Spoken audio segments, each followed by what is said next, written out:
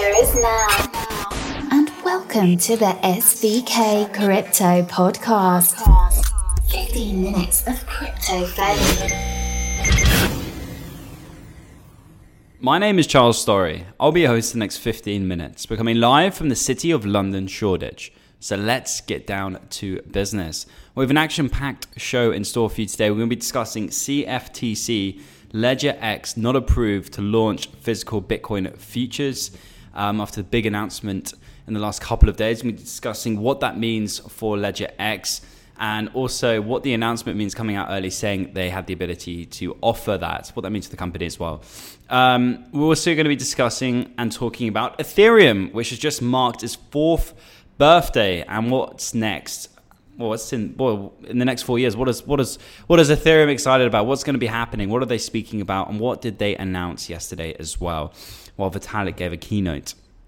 And number 3, investors can now trade Ether and British pounds on the same blockchain. So we're going to be discussing all those things in today's show. With that in mind, let's get down to business and let's just jump straight into it.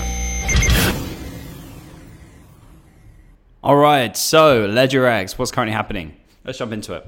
Any US resident with a government-issued ID can now trade futures contracts for real. Revealed to media sources yesterday, Ledger X has officially launched the first physically settled Bitcoin futures contract in the US, beating the intercontinental exchanges Bakkt and TD Ameritrade-backed Iris X to the punch. Perhaps more importantly, Ledger X is offering the new product to both institutional and retail investors, allowing anyone who can pass Know Your Customer KYC process to trade the contracts. Not just institutional clients with millions in assets. LedgerX CEO Paul Chow told media sources that retail customers can trade the product using his company's new Omni platform, which recently went live, while institutional clients can trade futures as with any of LedgerX's other products. While LedgerX is not the first futures provider in the US, it is the first to offer physical futures, meaning customers can receive the actual Bitcoin they bet on while the contracts expire, rather than the cash equivalent.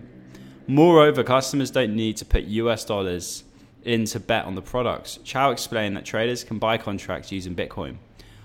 Not only are they physically delivered in the sense of that your customer can get Bitcoin after the futures expires, but also they can deposit Bitcoin to trade in the first place, he said. Cash settled is cash in and cash out. We're Bitcoin in and Bitcoin out. He believes this is the first time that a regulated company is able to allow customers to deposit Bitcoin as collateral for a contract. Because of this, customers do not need to wait for bank transfers or other limitations to the US banking system to participate, he said. If you imagine somebody that deposits Bitcoin, they would not have to use the US banking system at all.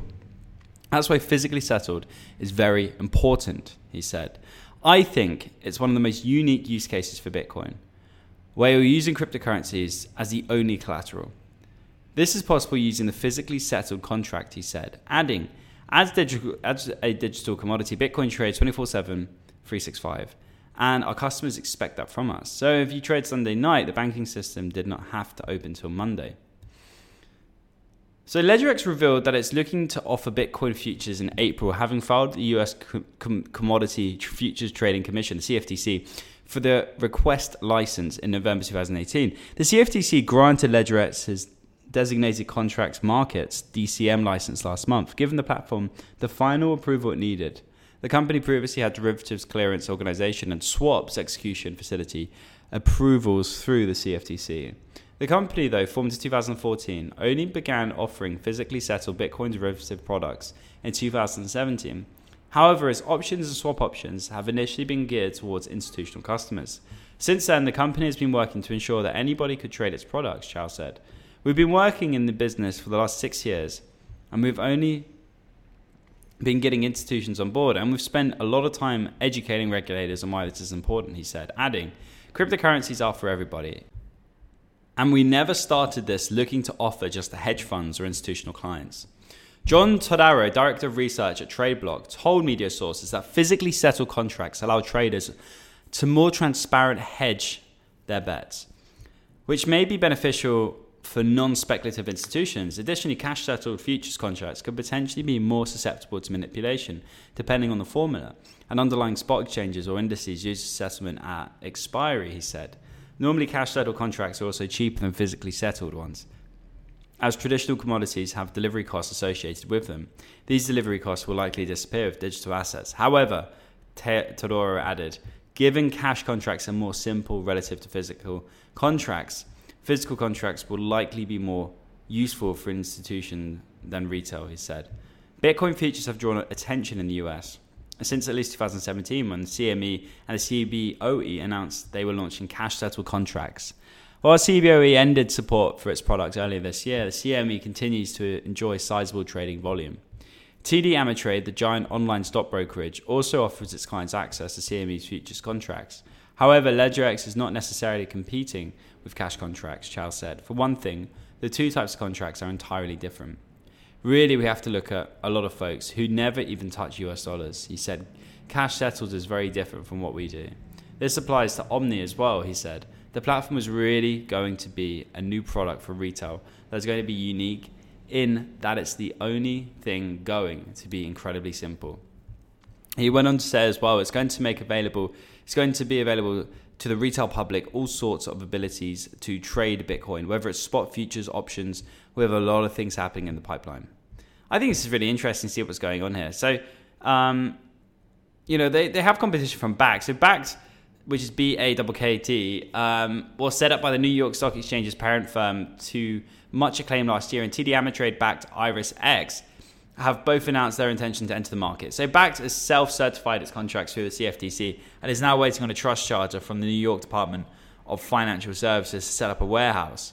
Once the trust charter is approved, Bakkt will likely be able to launch within a few weeks. The firm conducted a user acceptance testing on July 22nd, ensuring that customers, clearing members, and the provider were able to communicate when trialing the contracts. IrisX, like LedgerX, has received the necessary CTFC approvals, though it has not announced a timeline for launching its futures contracts. The company began offering a cryptocurrency spot trading market in April of this year. I think it's all really exciting stuff that's happening there. Bakkt, though, is going to be more institutional, so I think that's going to be more of a more exciting for the space rather than LedgerX. I think as the CEO has said, it's more geared towards retail. I see institutional really taking this market to the next step. I think retail will follow. I think institutions will be entering the market now will be more relevant than the retail investors because they're already in, and I think that hype has kind of fizzled out a little bit, hence why we're in the crypto winter and now crypto spring. But it's all very positive for the space. Ethereum marks its 4th birthday. 4 years ago, on July 30th, 2015, the world's first general-purpose blockchain platform went live, called Ethereum. The platform was the first of its kind to feature a Turing-complete virtual machine and native programming language able to deploy code of any algorithmic complexity. Before Ethereum, developers had to design and write extremely complex software. Blockchain researchers Mahal Barik told media sources, Ethereum introduced a generic programmable layer, and which basically abstracted this whole progress and process and enabled developers to build a decentralized applications by only writing their application's core logic. There are roughly 800 monthly active developers building on the Ethereum blockchain, according to new data from investment firm Electric Capital. This means that the Ethereum ecosystem is experimenting an order of magnitude more than most other ecosystems, said Electric Capital founder Avik Garg. That said, Ethereum is no longer the only general-purpose blockchain in the world, nor even the most active by some metrics. The most recent quarterly report from Dapp.com shows that while Ethereum is still the first choice for developers, other decentralized applications, such as EOS and Tron, surpass Ethereum in the number of active Dapp users, which is a very key metric. That leaves many industry observers wondering where Ethereum will be another 4 years from now. Will it retain its lead as a general-purpose blockchain platform in the face of fast-rising competition? Eric Kuhner, founder of information site ETHHub and product researcher at blockchain startup Gnosis, said, I think in 4 years, Ethereum will be moving past the hardest parts of its ambitious goals around proof of stake and scaling. At that point, the network will be able to onboard more users and will start to grow beyond the use cases we're seeing today. Both proof of stake, a comparatively more eco-friendly version of the current consensus algorithm on Ethereum, and scaling are bundled into an ambitious upgrade called Ethereum 2.0. That many, not just Kona, envision to be completed in the next 4 years of Ethereum's existence. Said Anthony Sassano, marketing and growth leader at Ethereum-based startup SEC Protocol. I believe that Ethereum will achieve the original world computer vision within the next 4 years because Ethereum 2.0 will have completed its rollout.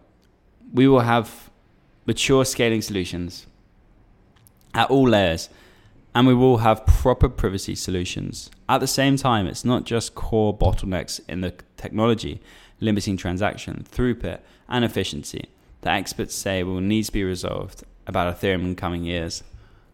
Others, both within and outside of the Ethereum community, say in the next 4 years, Ethereum will also have to overcome challenges associated with its monetary identity. Yaz Kohli, Director of Developer Relations at Ethereum Classic Corporation, which helps build protocol for Ethereum sister chain ETC, said Ethereum is still struggling with monetary identity. It's not just a cryptocurrency as much as a dApp market and network. I mean, with all of this, it's really interesting. And, Ethereum has the first mover advantage there.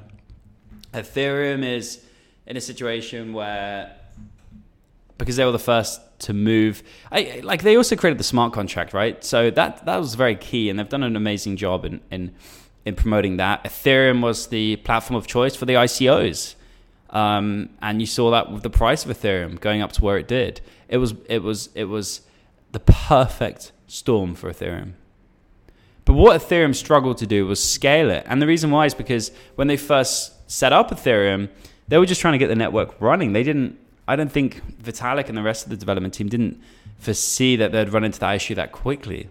They were just trying to get the network up and running, get people using it. And if you look now that Dan Larimer has looked at Ethereum, he's worked with Vitalik, and he's seen the issues.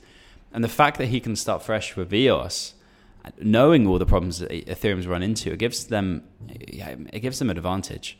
But I believe that the future won't only hold one protocol, it's going to hold many.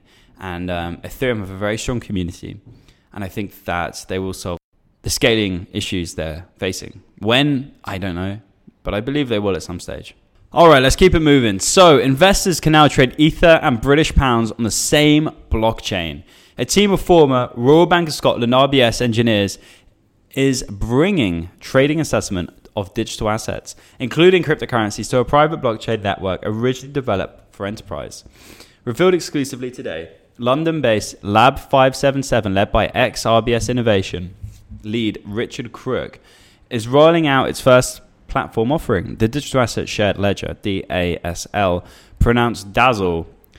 Dazzle is built on top of the Corda network, the open source blockchain system created by R3, a bank consortium that once personified the blockchain, not Bitcoin, ethos in 2015-2016.